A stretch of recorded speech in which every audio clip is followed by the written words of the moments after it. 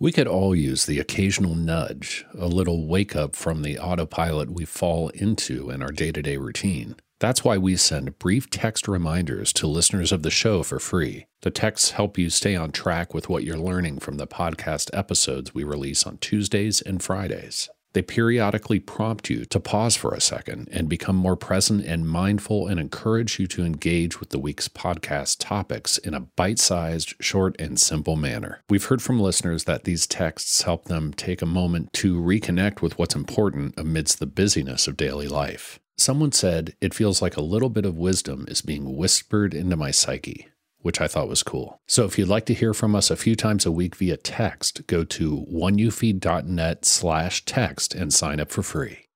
I encourage people to be doing the healing work that they need, but don't forget about how that healing work is also a part of a larger system, which is the community that we live in.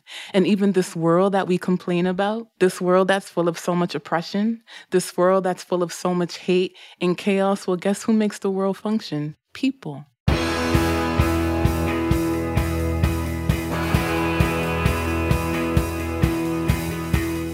Welcome to the One You Feed. Throughout time, great thinkers have recognized the importance of the thoughts we have. Quotes like "garbage in, garbage out," or "you are what you think" ring true. And yet, for many of us, our thoughts don't strengthen or empower us. We tend toward negativity, self-pity, jealousy, or fear. We see what we don't have instead of what we do. We think things that hold us back and dampen our spirit. But it's not just about thinking. Our actions matter. It takes conscious, consistent, and creative effort to make a life worth living. This podcast is about how other people keep themselves moving in the right direction, how they feed their good wolf.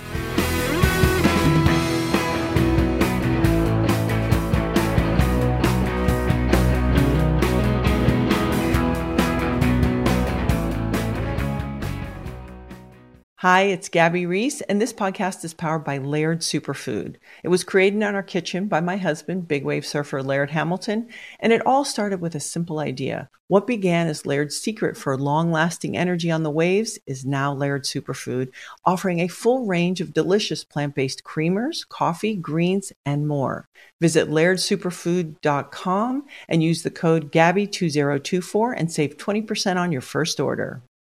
Thanks for joining us. Our guest on this episode is Minaa B., a former psychotherapist specializing in anxiety, depression, and trauma. Minaa has worked in several mental health industries, including early childhood in New York City's early Head Start programs, private practice, and community mental health. In this episode, Eric, Ginny, and Minaa discuss her book, Owning Our Struggles, A Path to Healing and Finding Community in a Broken World.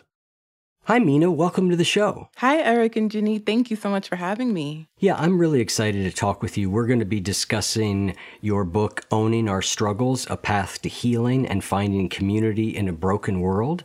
But before we jump into that, we'll start like we always do. And I forgot to welcome Ginny, who's sitting next to me. So welcome, Ginny. Don't worry about me. Welcome me. I'll let you do the parable. All right. Minaa, it goes like this. A grandparent was talking with their grandchild, and they said, in life, there are two wolves inside of us that are always at battle. One is a good wolf, which represents things like kindness and bravery and love. And one is a bad wolf, which represents things like greed and hatred and fear. And the grandchild stops and thinks about it for a second, looks up at their grandparent and says, well, which one wins? And the grandparent said, the one you feed. So I'd like to ask you what that parable means to you in your life and in the work that you do. I think the first thing that comes to mind is this idea that two things can coexist. Two opposing things can coexist. We have the capacity to harness goodness, purity, joy, but I think it's important to remember that we also have the capacity to harm, to hurt, and to cause pain. And it is up to us to hold ourselves accountable by being cognizant of the parts of ourselves that we feed, of the parts of ourselves that we tune into, the parts of ourselves that we heal, because healing is a choice. And the things that you feed yourself is a choice. And so that's what comes to mind when I hear that parable.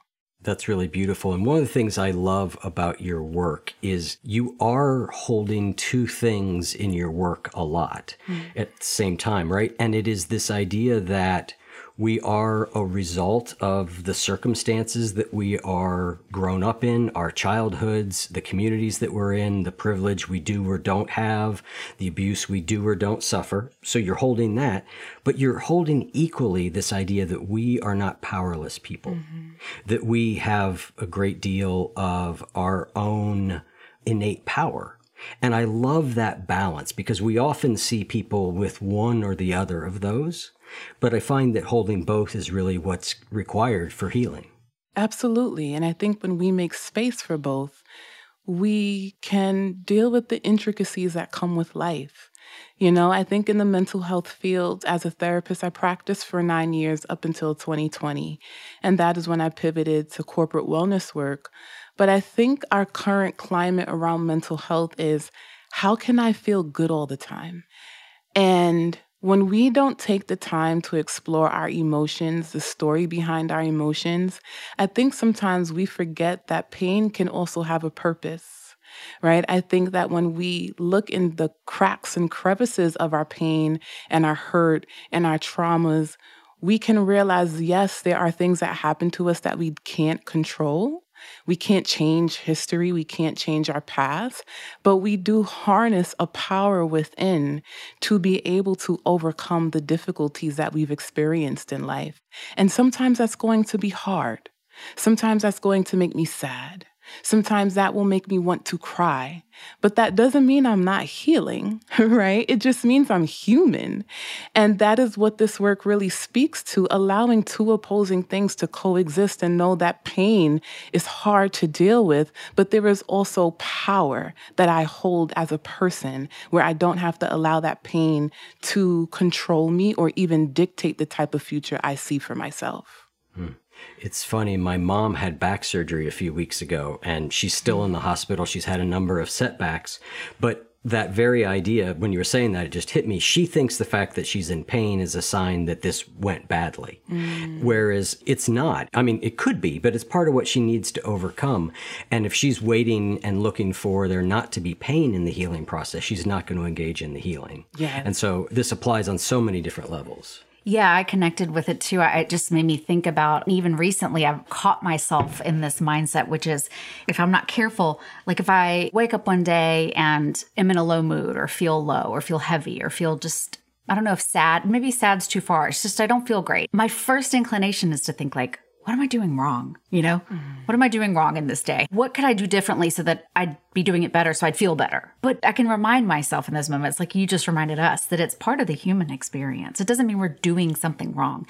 Or even more importantly, to remember it's not that we are wrong for feeling those emotions, right? You talk about the inability to cope with our emotions can often come from judging them, judging our emotions, you know, labeling emotions as bad, and then assuming we're bad people for feeling them instead of learning to accept and embrace them, that they exist because we're human. I just find that such a powerful thing to remember. You know, it's funny that you bring that story up about your mother, Eric, because my mother had knee replacement surgery 2 weeks ago, which is a very extensive surgery if you know anyone who's ever dealt with it. And I am her primary caretaker through all of this. Wow. Yeah. Yeah. It's very interesting because while taking care of her, you know, the first week was extremely hard. As we moved into the second week, she had moments where I saw in her face, she looked like she was really sad and depressed. And I would ask her what's wrong. And she's just like, I feel really bad that you have to do all of this for me. She had a lot of guilt. And she's just like, you're sacrificing so much of your time. And I said to her, Mom, I can sacrifice 2 to 3 weeks of my life to take care of you. Remember, the way you feel right now is not your forever. I know you're going to heal. You're in pain for 2 to 3 weeks. The healing process for a surgery like this, the immediate healing process, takes about 3 to 4 weeks. I can sacrifice that. But I had to remind her, I'm like, see, the issue is your mindset right now is this is your forever. And remember, if I have hope that you're going to heal, I need you to have that same level of hope for yourself too. And I think sometimes when we're in pain, we go into forever mode. Am I ever getting out of this? Almost always, I would say. And I don't use that word often, but like I find myself almost always, that's my first thought is like, well, this is how it's just going to be. But I like the word hope that you just dropped in there, that you held hope she's going to get better. And so she can also perhaps kind of share in your hope for her. Exactly. And maybe benefit from that. That brings me back to the power of community care. And that's why that's so central to my work, because I always say if I can have hope for myself, I can extend it to you. And I can hope that you would have hope for your own situation. And if you can't have it, I'll have it for you. Because I'm believing something better for you, so that when moments when I look at your face and I see sadness sketched in your eyes and I see you watering up with tears in your eyes, I can look at you and be hopeful for you in moments when you feel like you can't think of joy or cultivate happiness. I'll be that person for you because I know you will heal. You're making progress already, and that goes to anything in life. And I think this is why having people is so important in the work that I practice as a therapist, but just also in life, because I think sometimes we're in that dark tunnel, and you know how they have that metaphor, you're looking for a light. And sometimes I think people are our light. Yeah. Even if the both of us are in that dark tunnel together and we don't see the light that we're looking for, that person can be the light that you need in that moment. And that's just why I think it's important for us to bring people into our experiences as we journey, because sometimes our suffering can become so magnified that we need someone else to remind us, if I'm going to be hopeful in this moment, I encourage you to be hopeful as well. But if you can't do that, I'll do it for you. Oh, Minaa, that is so beautiful. Yeah. I was interviewed last week for an addiction summit. I have a background with addiction. And the person said, like, well, what one thing do you believe to be true about addiction? And I said, well, in general, I'm going to say addiction is too complex to boil it down to one thing. But if I was forced to say one true statement about addiction, it would be that people don't recover by themselves. It doesn't mean you have to go to 12-step groups, but doing it alone for the vast, vast majority of people isn't going to work. And it's partially what you just said. It's in the grips of addiction, it feels completely hopeless. And I know for me, being in meetings where I saw other people who said, I felt just like that, but look at me now, was what got me through many, many days when I didn't have any hope that I could get better. But I saw that they did. And that was enough to sort of carry me through. You know, Eric, that's so funny, the parallel that's happening between us right now. Yeah, totally. Because people often ask me what made me center community care in my work. And I went to NYU to study social work in my graduate program. And my second year placement was at Hazelden Betty Ford Foundation. I'm not sure if you're familiar with them. Yep. Yes. And in Hazelden, our core way of working with our clients is through group therapy. Yep. And that practice of sitting with people, letting them listen to each other's stories, teaching them to manage conflict in the room, helping them practice compassion and empathy in a room of 12 strangers who had to go on a 6-month journey together in that program, that to me modeled what community care looks like. And that is why I made community care at the center of my work, being an intern at Hazelden. Yeah. Wow. Yeah, it's such a beautiful thing to see. I mean, I went through a 6-month halfway house and it was the same sort of thing. It was groups. And I always say to people, like, I've done a lot of healing on my own through meditation and spiritual practices and therapy and all that. But equally important and equally powerful to me, if not more so, has been all the group work that I've done of different types over the years. It's so powerful. The quote that you put at the beginning of your book really struck both of us. You say, self-care is the bridge to community care, and community care is the bridge to community healing. And that really is a foundational theme in your book, which I think is so important that we just talked about. Yeah, it speaks to this concept of what Eric just said, right? You can do all this healing work, and that's beautiful. You can meditate, you can go on retreats, you can even go to therapy and do that one-on-one work. But in my book, I always go back to this focus of, but we heal to integrate into community. Yeah. We heal because relationships are at the center of our well-being. We heal because being a part of a community helps us to combat loneliness. It boosts our self-esteem. It increases feelings of confidence. That plays a critical role going back to early childhood, infancy, the importance of a child developing attachment with a caregiver. Why do we think attachment and building bonds stops once we turn 18? Right? This is a journey, which is why from infancy, it's important we develop it. But the goal is for that to move with us through life. I encourage people to be doing the healing work that they need, but don't forget about how that healing work is also a part of a larger system, which is the community that we live in. And even this world that we complain about, this world that's full of so much oppression, this world that's full of so much hate and chaos, well, guess who makes the world function? People.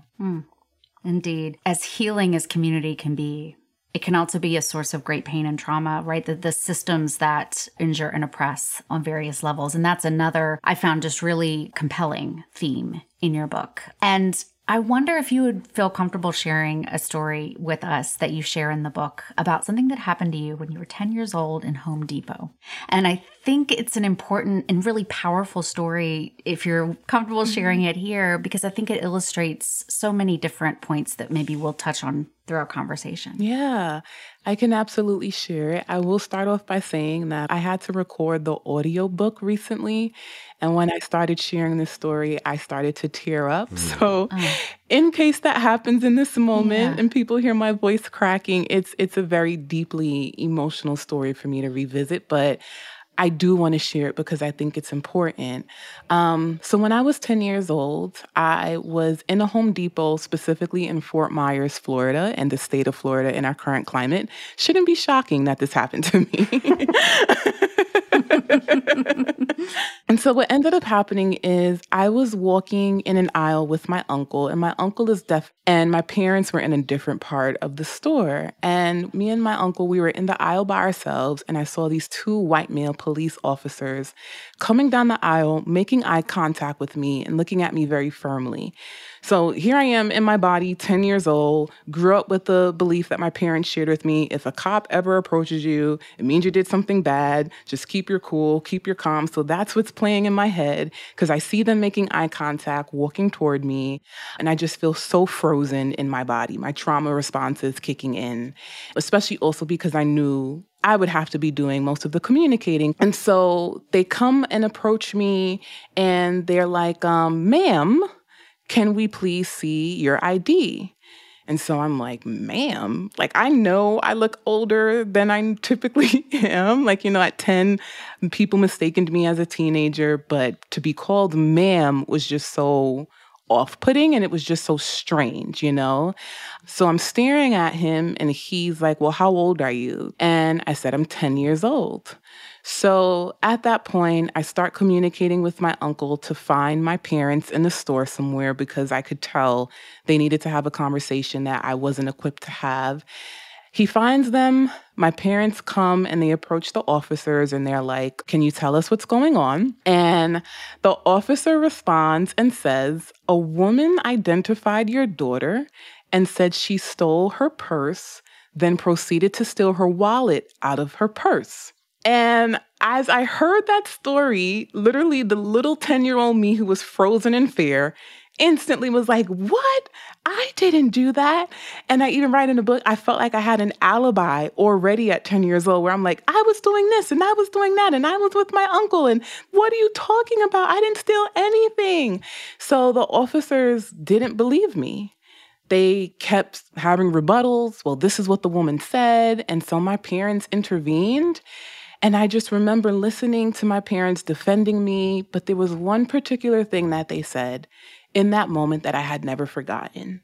And I heard them say, it's because we're Black, isn't it?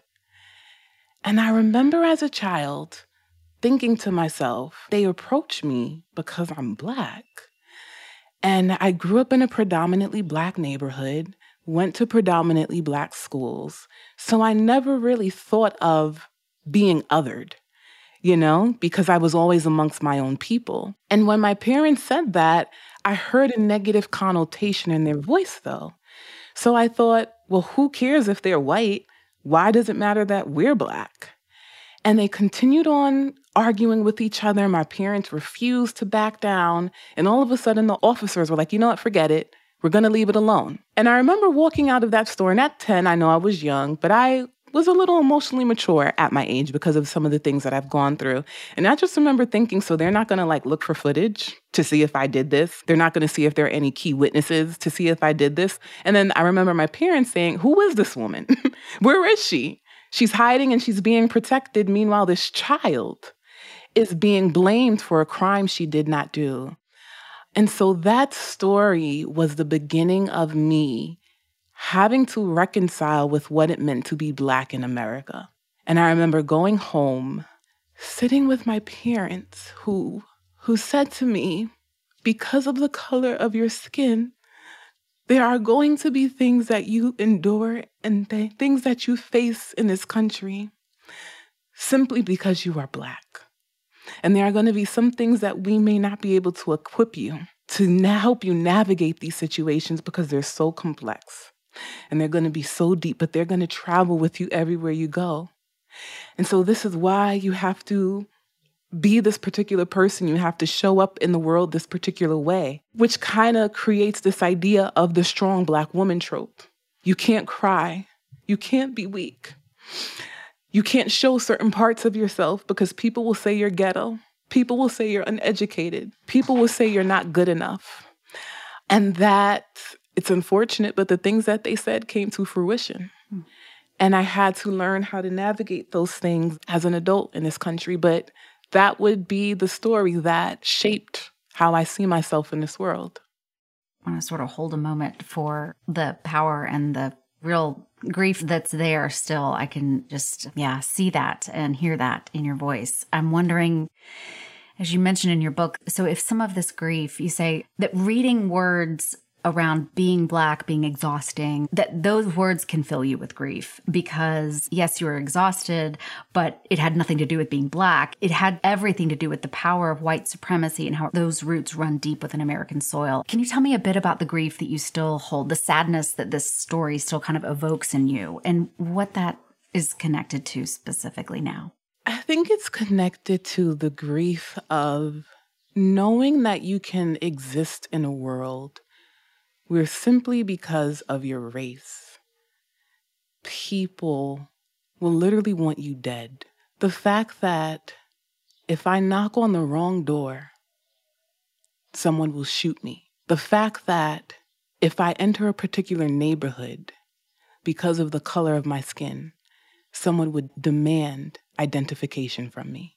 The fact that I could be walking in a grocery store and someone will just say, I want to kill Black people today.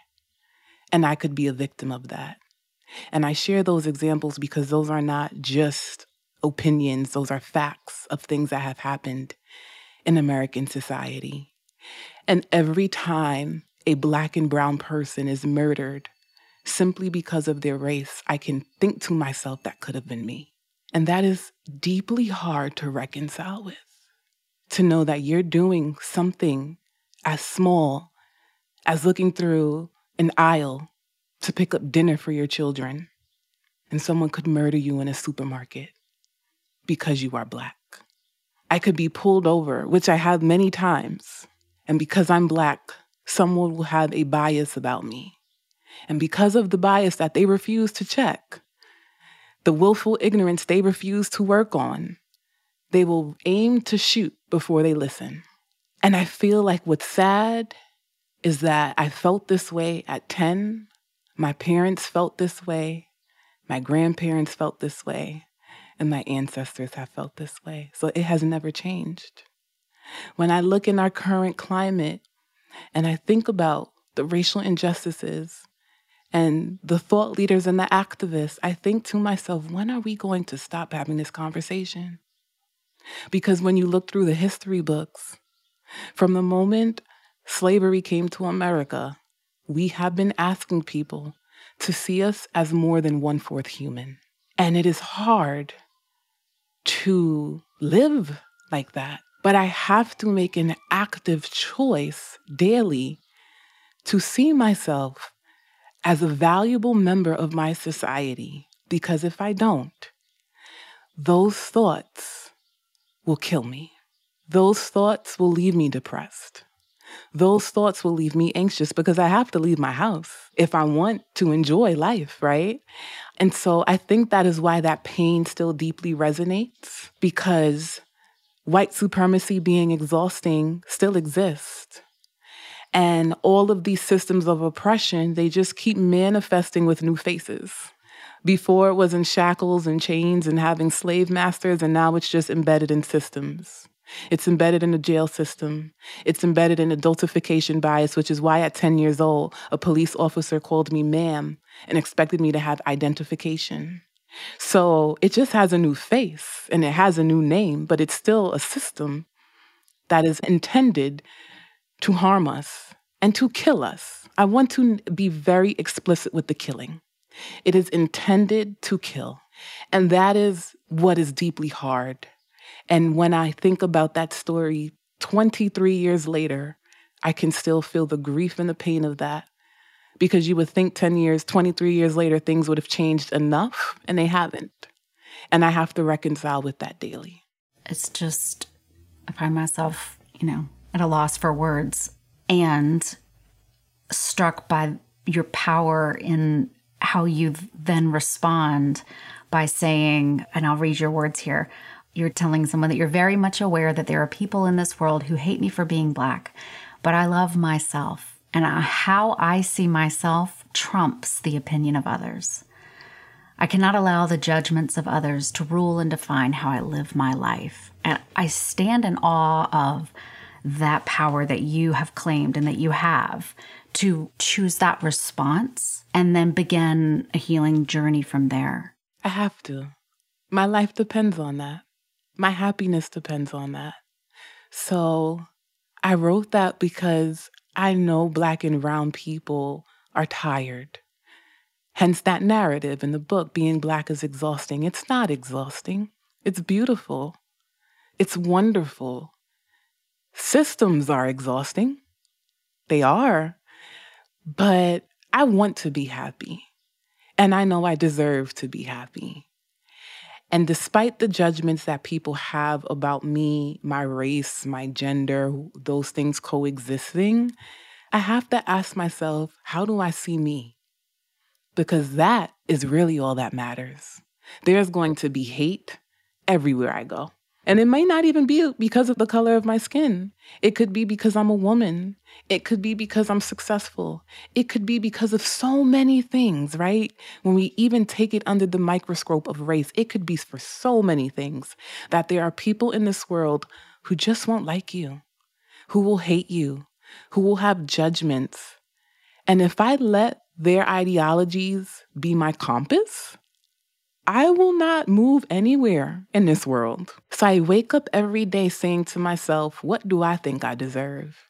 And let me live in alignment with that.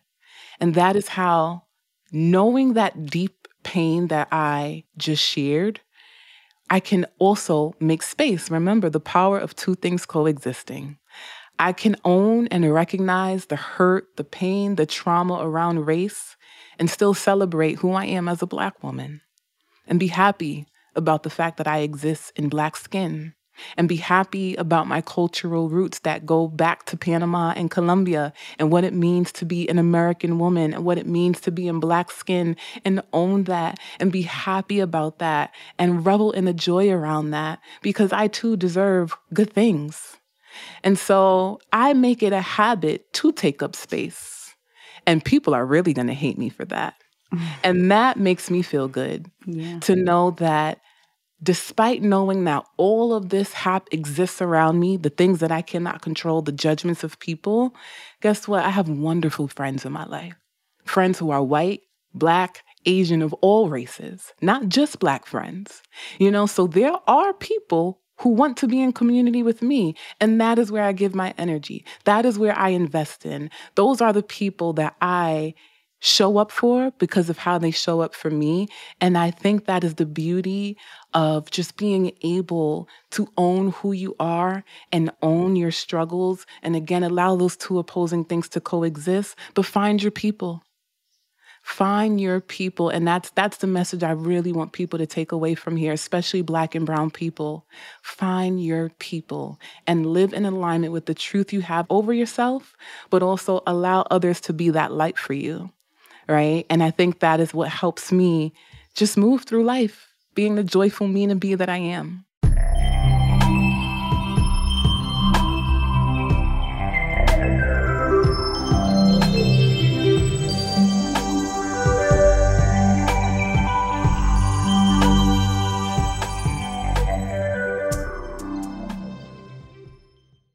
Hi, I'm Cindy Crawford, and I'm the founder of Meaningful Beauty.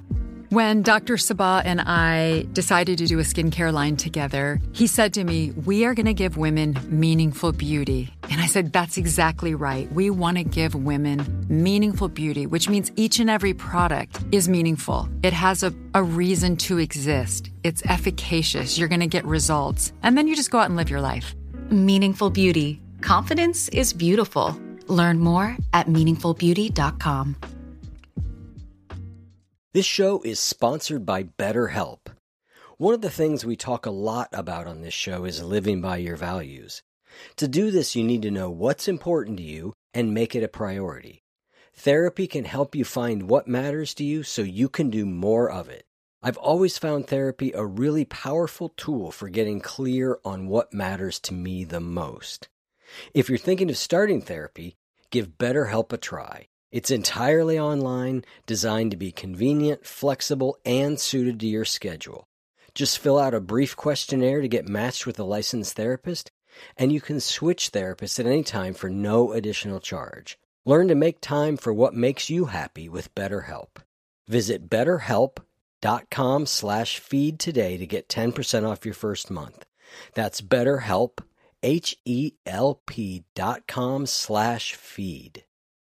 I wanted to pivot just a slight bit. There's a line that you have. You say that our core beliefs are like the soil of the earth, and our thoughts are the seeds that we plant. And I wanted to ask you to expand upon that, but I also wanted to ask you to expand upon that in light of everything we just were talking about, with an idea of internalized oppression. And talk a little bit about what that is. And I think it applies, as you said, it applies from a race perspective. It applies from a female perspective. It applies from being a poor perspective, right? There's so many different ways that this process of internalized oppression can happen. And so then maybe from there, broaden out to the seeds in the soil.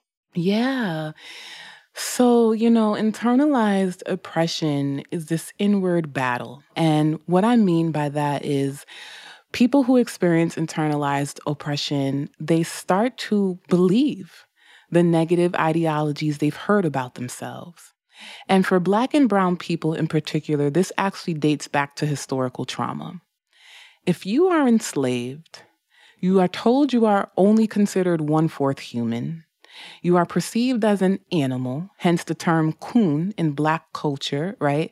Coon is short for raccoon. And that is what people used to call Black people as a way to refer to us as animals. So if you're told you're an animal, you're told you're not good enough. And for centuries, right? I say this all the time, and I don't mean this in a negative way, but to be truthful, in our current climate, a lot of us can't even handle one bad day. Okay? We can't even handle. Truth. Can we just be real with ourselves here? Oh my God, yeah. We can't even handle one bad day. We can't handle being burnt out for 2 weeks. Okay? Yeah. Imagine 400 years of slavery and oppression and what that does to your state of mind. When you look in the mirror, what do you think about yourself? If you have been enslaved, your mother was enslaved, your grandparent was enslaved, your whole lineage has been enslaved, you have no marker for what it means to be whole. And so if you are being taught all of these negative ideologies about yourself, then what do you teach your children? And so internalized oppression is when we literally start to believe the negative concepts and stereotypes that oppressive people have told us about ourselves. And so if you have been told that you're not smart, you're not educated, not only will you believe it, you won't work toward anything. So now it shows in your actions, right? Because our thoughts inform our behaviors. And that is what I mean when I talk about our beliefs and our values and this concept of the soil. The soil is the foundation. Everything needs a foundation. You can't build a house with no foundation. And even if you have one, if that foundation is rocky, when I watch HGTV, when they go into the basement and they're ripping up the floors, oh, we see cracks. We can't keep building. Imagine when that crack is in your spirit and when that crack is in the way you think about yourself. How do you build on top of that when already the system you're building on is broken? And so the thoughts, those seeds, now you already have a rocky foundation, and those seeds that you're planting in that rocky foundation are your thoughts. But if the foundation is rocky, it's this cycle. What do I think about myself? How do I view myself? And on a larger scale, but thinking of historical trauma, because it is trauma that happens to a particular race or ethnic group, how do I see people who look like me? Because even as you see outlined in my book, when I'm talking about white supremacist ideologies, I even name it. There are people of color who also harness white supremacist ideologies, right? Because if you've been hearing these things about yourself over and over and over again, you might start to work toward leaning into the white gaze, which is what I share in my book, where I thought to myself, well, I remember having an experience where I used to feel very shy about communicating because I didn't feel like I spoke correctly. I didn't think that I spoke well, and I didn't think I sounded intelligent when I would speak. But then I had to check myself and say, but who do you have those concerns about when you're around what group of people? When are you thinking that? And I had to admit to myself and say, well, specifically when it's around white people, I'm more cognizant about how I speak. But when I'm around Black people, I don't care. I don't care what they think about me and how I talk. And that's because I'm performing for the white gaze. And so all of those things are blended together, where one of the things we have to remember is our beliefs are going to dictate the life we think we deserve. And that often is the thing that strips people of their power. You are the person who's in charge of harnessing that power. And so if you're telling yourself you're not good enough, that is the foundation that you're already setting. How do you build on that, right? The things you tend to build on that are negative. I don't think people can be trusted. I don't think people from certain groups can be trusted. And so it continues to spread and trickle in different domains of your life. And that is how we end up in this constant state of what feels like brokenness. Because the foundation is already broken. I feel broken. And how am I allowing people in if I'm not trusting the people around me and I have broken perceptions and ideologies of them too? And so that is what it looks like when you bridge that concept to this concept of internalized oppression, aka internalized racism. And so what is the process that you've seen work with people for beginning to change those underlying beliefs? Because the word belief, I think, is actually really important because we actually believe it very much to be true, and usually we'll come up with evidence to justify that it's true.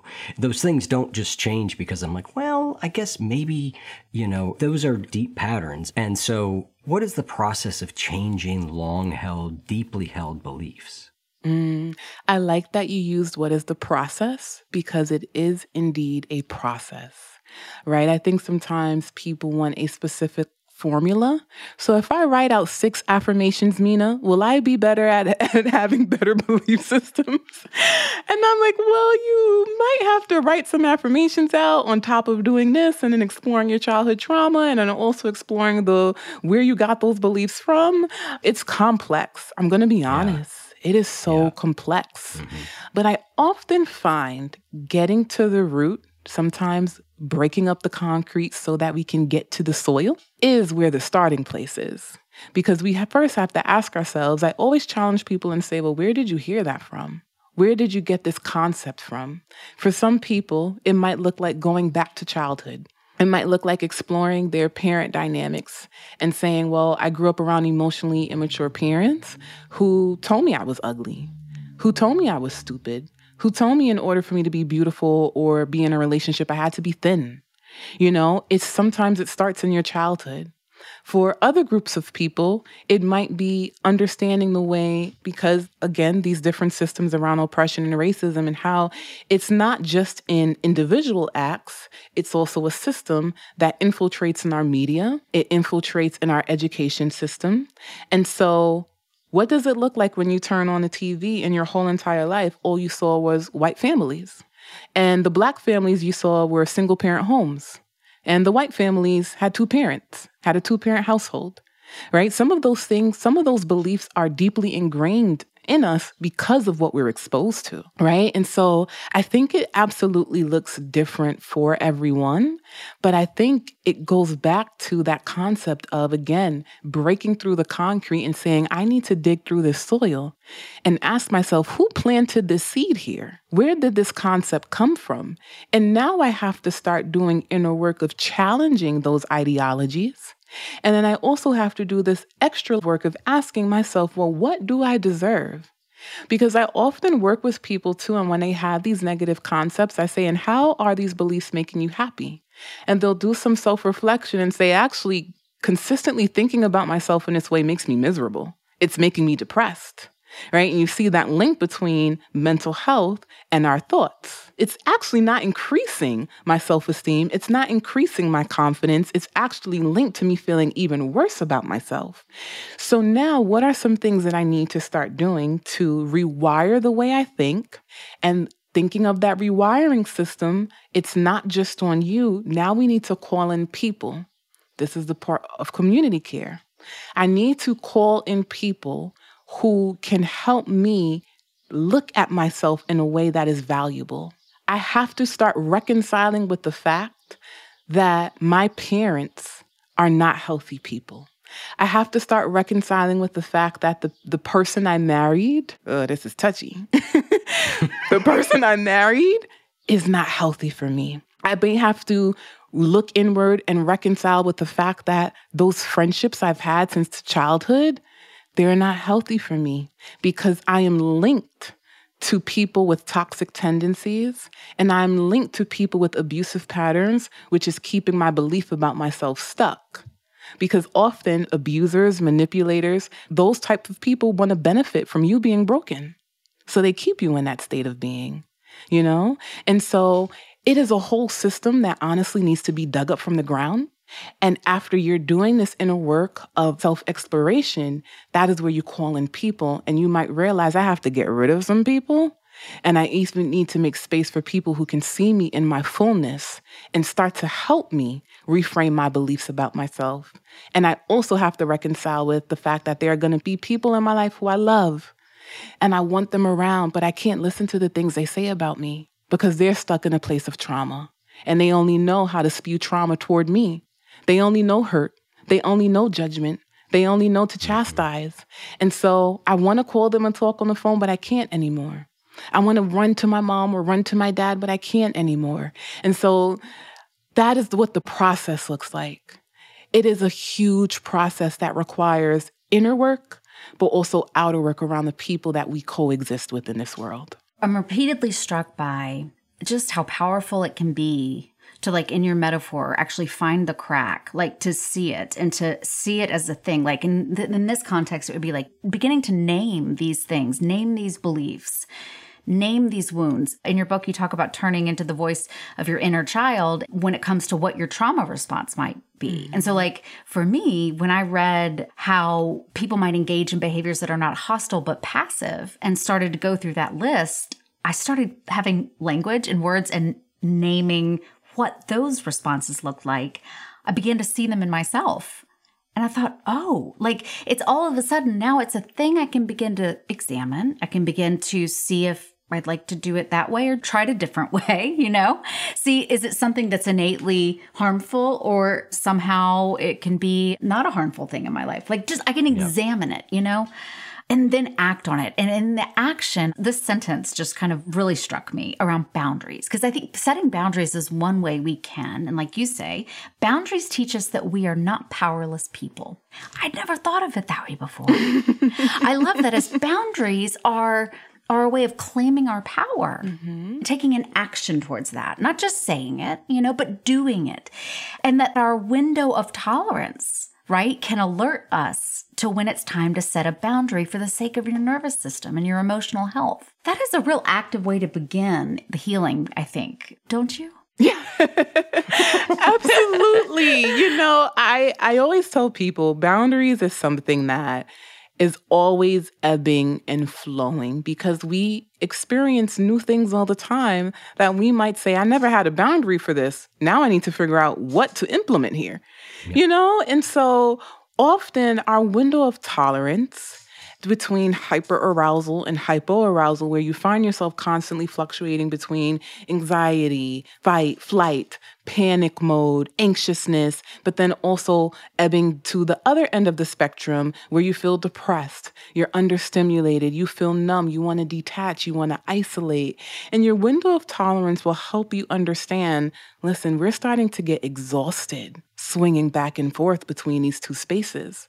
So you have to step in and do something to regulate yourself here so that you can get back to your center, get back to your state of equilibrium, and also get back to a state of calm, that area that is healthy for you where you can function as an adult.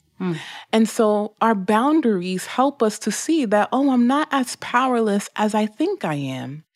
And the reason why I share that is because often when we're interacting with people, I think we have a tendency to want the other person to know better.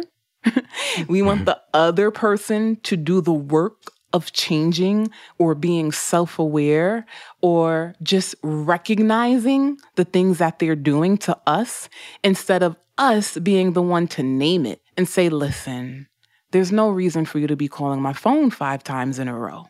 Right? And that's a simple boundary. Or a larger boundary where it's like, I really don't appreciate when you speak to me like this. It's very judgmental. And it can be so powerful to own that you have the ability to stand up for yourself. You have the ability to protect yourself. I think safety is at the root of any relationship in life. And safety is what also helps us navigate through the world. As we know, talking about trauma responses in a nervous system, a dysregulated nervous system is searching for safety.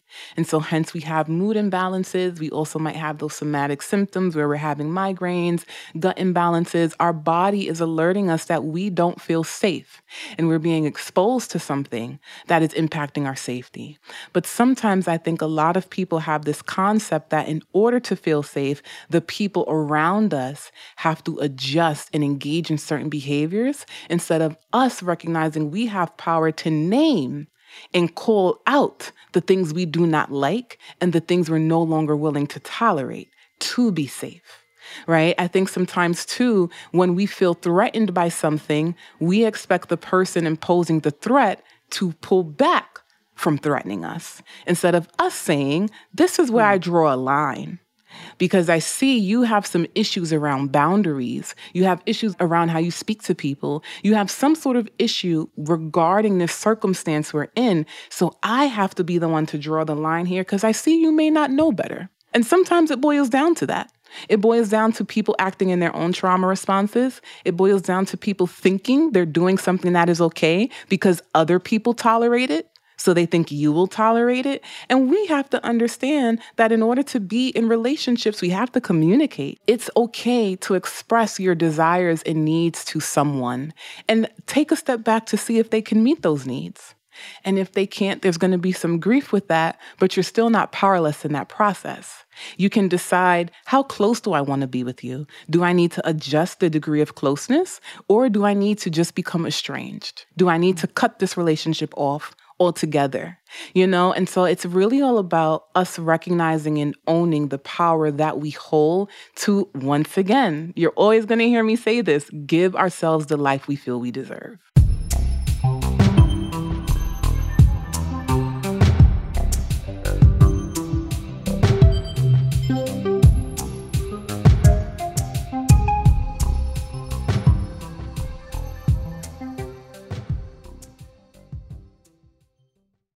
Hi, I'm Cindy Crawford, and I'm the founder of Meaningful Beauty. Well, I don't know about you, but I never liked being told, oh, wow, you look so good for your age. Why even bother saying that? Why don't you just say you look great at any age, every age? That's what Meaningful Beauty is all about. We create products that make you feel confident in your skin at the age you are now. Meaningful Beauty. Beautiful skin at every age. Learn more at meaningfulbeauty.com. Have you heard about the social media platform for kids? It's called Zigazoo. It's a great place where kids like me can come together to make fun videos. Zigazoo is moderated by real, live people who review content before it's posted on the feed. Oh, I especially love the dance challenges. So much fun. Oh, and there's no comments or messaging, so you don't get any of that negativity that's all over other social networks. All my friends love it. I love that it's kid-safe COPPA certified. I don't know what that means. It means it has built-in privacy protections for your online data. That's great, but I wouldn't be doing Zigazoo if it wasn't fun. She would not be doing it if I didn't think her data was safe. Zigazoo, the world's largest social network. For kids! Download the Zigazoo app today.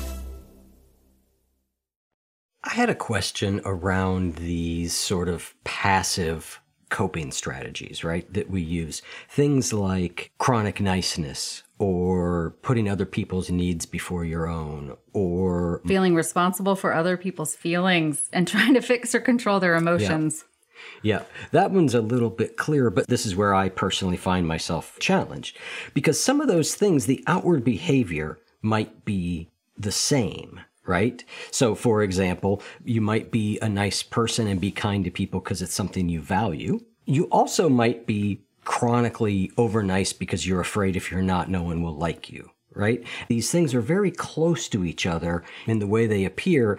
And one of the things that I struggle with is that internal discernment. I get that it's all about what my intention is in doing it, right? So, I mean, I think that's the first place, is to try and do that. But I find that sort of, even when I'm doing that, it's still kind of tricky to tell, like, am I reacting out of a conditioned habitual response to, say, childhood events that I don't want to, or am I sort of responding because I'm a person who values taking care of others and helping other people? And it's an area of discernment that I often find challenging.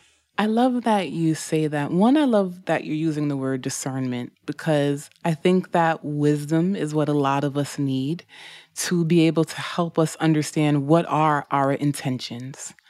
The other thing to it is, the thing about relationships is no relationship is equal. And so I think it's also important to remember how our discernment and our intentions can ebb and flow, because in this relationship, I want to be nice. I want to do this thing. But maybe there's a different relationship in my life where I feel obligated to do it. I'm afraid to speak up. I'm afraid to say no. So I'm just acting out of condition. But as a result, right? And I always tell people, after you act on something, do some inner work to self-reflect about how that action impacted your life. Because sometimes prior to doing something, it can be hard to discern what the intention is, but the aftermath can sometimes help us understand the why. What led me to do this thing? I find some people will say, yeah, I'll go to the party, or yeah, I'll pick up your workload. And then when they do it, or even in the midst of doing it, they're frustrated. Mm-hmm. They're angry. And it's like, well, who are you angry at? Right? The person who made the request, or the person who agreed to doing the thing that they did not want to do. Right? And I think sometimes this is where trial and error comes in. And I think we need to make space as humans for trial and error. Because when you are trying to do this work, right, this work of being whole, of being healthy, there are going to be moments where you just do something and you realize, oh man, that didn't feel good. I said yes to it. Or I did this particular thing out of the act of being nice. I thought it was being nice. And now I'm in the middle of doing it, or the aftermath of it makes me realize, oh man, I shouldn't have done this thing. I feel resentful. I feel regretful about it. And that is just an opportunity for you to learn and put that nugget into your bag of life and say, you know what? Next time this opportunity comes my way, I'll resist urgency And I'll practice the power of pause so that I can give myself more room to think about, well, what are my intentions here? Because last time this scenario came up, I thought I wanted to do this thinking it was a nice thing and thinking I was just being a nice person. But the aftermath of it really drained me. It really impacted me deeply. It made me miserable. I was frustrated even doing it. So do I really want to do this thing again? Or is it just embedded in me to show up for certain people this way or to show up and be nice in this particular way, you know? And so I think it's just important for us to always do that self-reflection work even after the fact. But also, sometimes we just have to allow life to happen and let life be the thing that shows us, oh man, you shouldn't do this again, right? And allow that to be a roadmap for how we move forward and the different relationships we navigate into. But I think that part about relationships is also important. Remember, no relationship is equal. Yeah. I might be willing to do something for a best friend that I wouldn't be willing to do for an acquaintance. Even in a marriage, I might be willing to do something for my partner, but just a friend, maybe not. I don't think I want to do that. And if I force myself to do it, forcing it is a key word, or ready, you know? And so I think giving ourselves permission to show up differently for different people in different circumstances also helps us use discernment in those circumstances as well. Yeah. And tying back to your broader message about community, I often say that like discernment often needs community. That, you know, I'm able to discern things by talking to other people. I'm able to see things that I'm not seeing when I'm processing it in my own head. Yes, absolutely. And I think that is so important. And it goes back to that concept of who you surround yourself with. You know, people who are also investing in you and pouring into you and have firm beliefs about you, even when you don't have positive beliefs about yourself. Are there people around you who want good for you, who want good things to happen for you? And sometimes they are the compass that leads you towards your future. And so community care is just vital for our growth and our well-being. And I think we should all be cognizant of how we practice being in community with people. You've got a technique that you talk about in the book that I thought was really interesting. I was hoping you could share it with listeners around audio journaling. Because I think this is another way of getting it out of our head and being able to process it differently. So can you share kind of what audio journaling is? Yeah, so I'm going to be deeply vulnerable here and share how audio journaling came to life for me. And that is because I live alone. And sometimes when I'm stressed out, I just talk. I talk out loud. I talk to myself, y'all. It happens. Same. I'll meet you there. Yep. I'm quite sure my dog is not listening to anything I'm saying. He's absolutely not responding. So I'm just having conversations with the walls, the couch, the dog. I have a deaf dog who I talk to all the time. Yeah. It's obvious she can't hear a word I'm saying. When you process orally or verbally, you just gotta talk it out, don't you? Yes, you do. And I think that is where the concept came from that I actually started to share with my clients who started to give me wonderful feedback around it. And the reason why is because talking out loud is linked to two things. One, yes, it helps us with discrepancies in our thinking.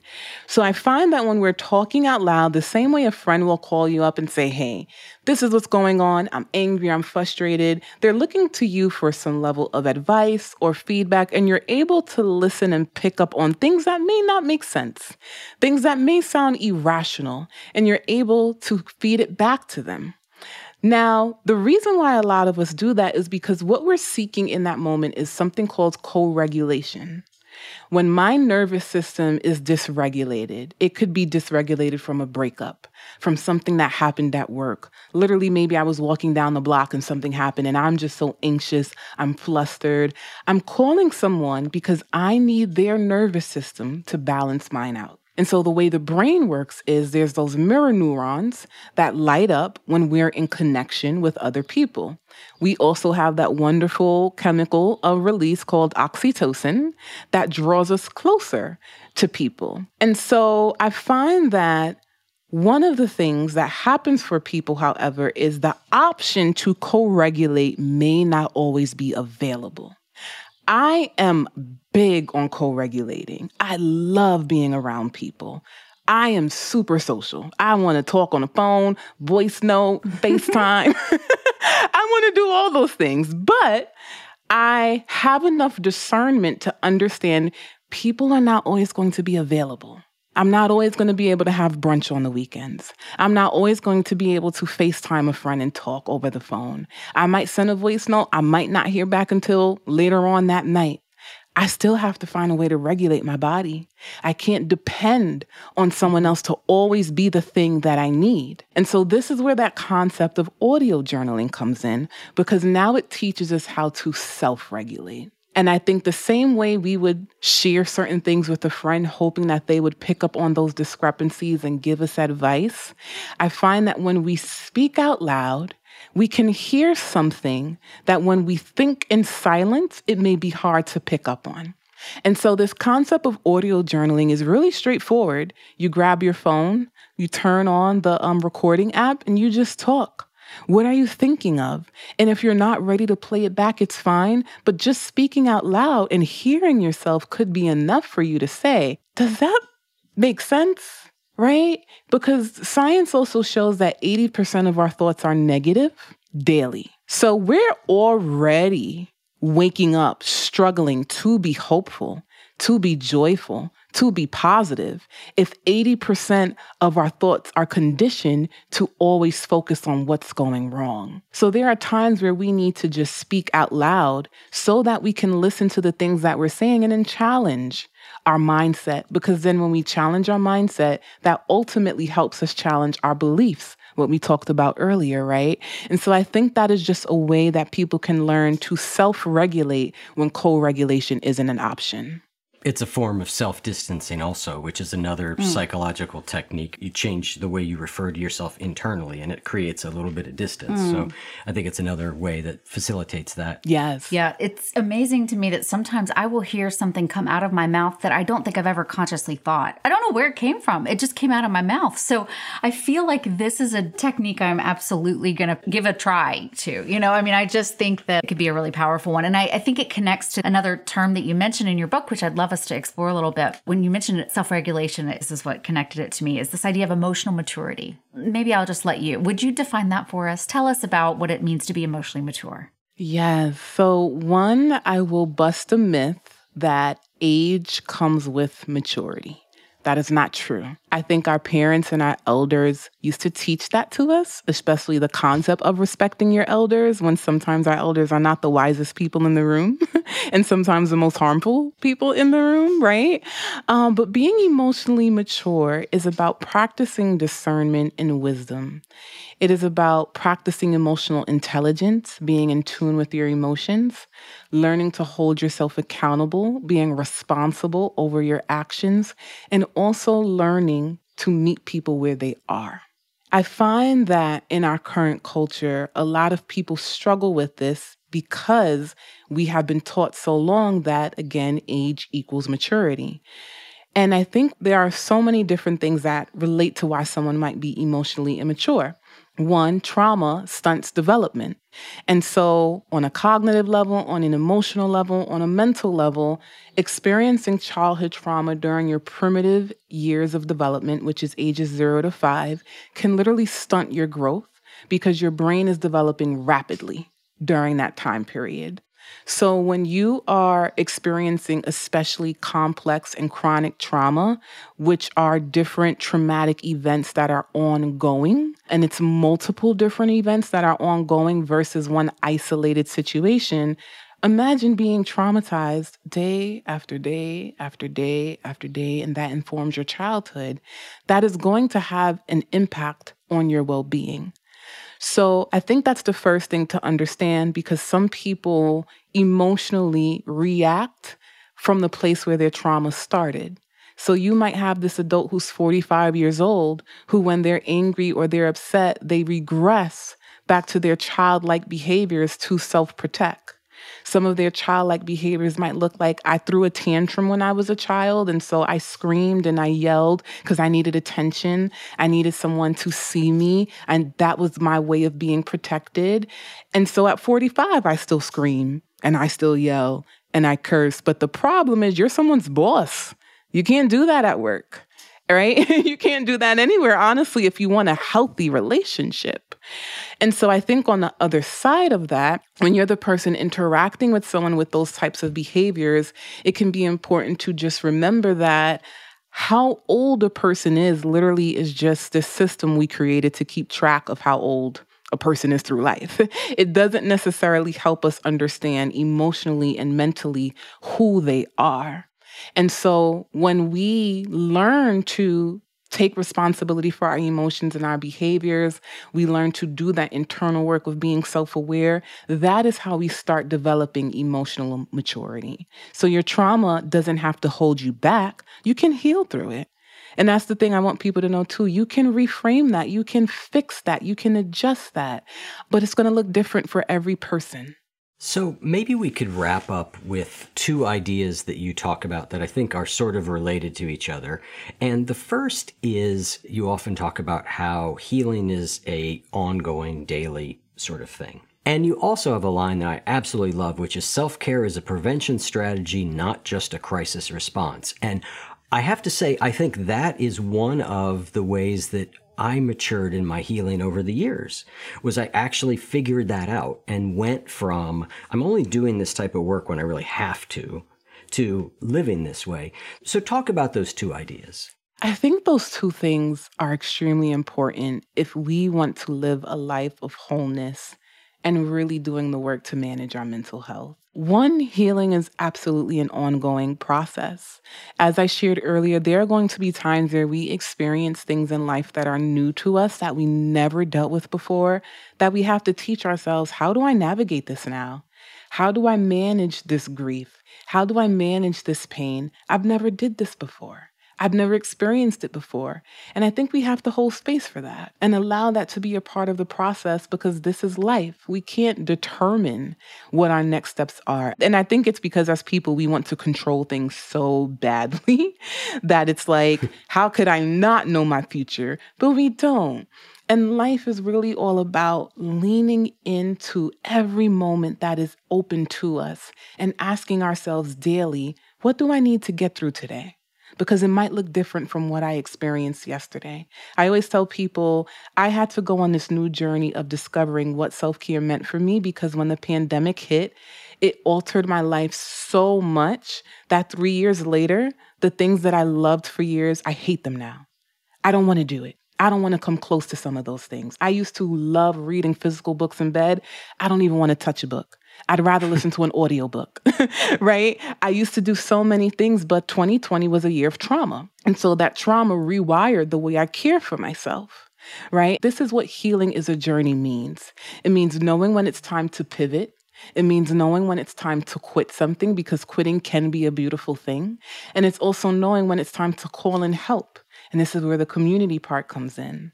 But also recognizing self-care as a prevention strategy is having a daily toolbox that we utilize so that there are certain practices that are a part of our well-being so deeply, it is now who I am. I embody this thing.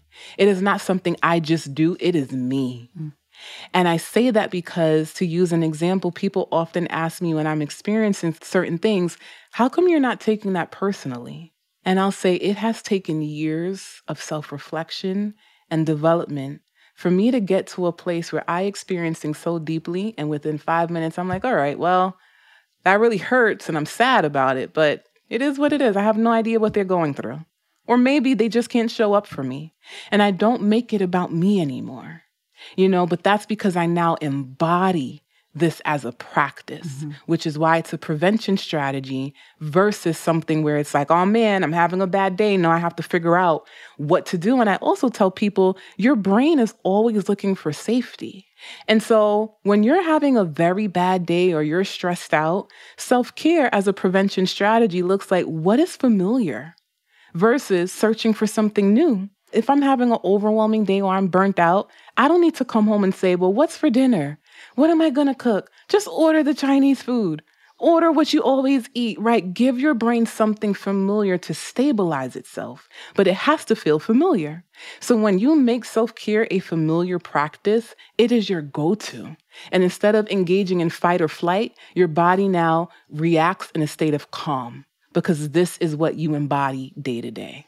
Thank you for sharing so much of yourself in your book and in this conversation. Thank you for sharing so much of your wisdom that is hard-earned through your deep pain, and also the way you actively choose and claim and embody your power. It has touched me deeply, and I am just really grateful. I think this conversation will also reach out and touch a lot of other people deeply. Yes. Thank you so much. It's really been a pleasure. Thank you both so much. I enjoyed speaking with you both, and thank you most importantly for holding space. Absolutely. Take care. Thank you.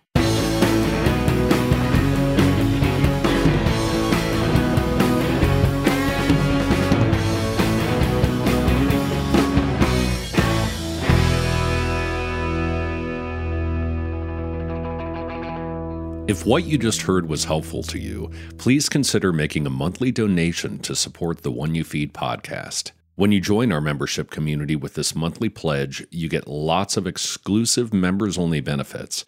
It's our way of saying thank you for your support. Now, we are so grateful for the members of our community. We wouldn't be able to do what we do without their support, and we don't take a single dollar for granted. To learn more, make a donation at any level, and become a member of the One You Feed community, go to oneyoufeed.net/join. The One You Feed podcast would like to sincerely thank our sponsors for supporting the show. Have you heard about the social media platform for kids? It's called Zigazoo. It's a great place where kids like me can come together to make fun videos. Videos moderated by real people who review content before it's posted to the feed. I love the dance challenges. I love that it's kid-safe COPPA certified. I don't know what that means. It means it has built-in privacy protections for your online data. Zigazoo, the world's largest social network. For kids. Download the Zigazoo app today.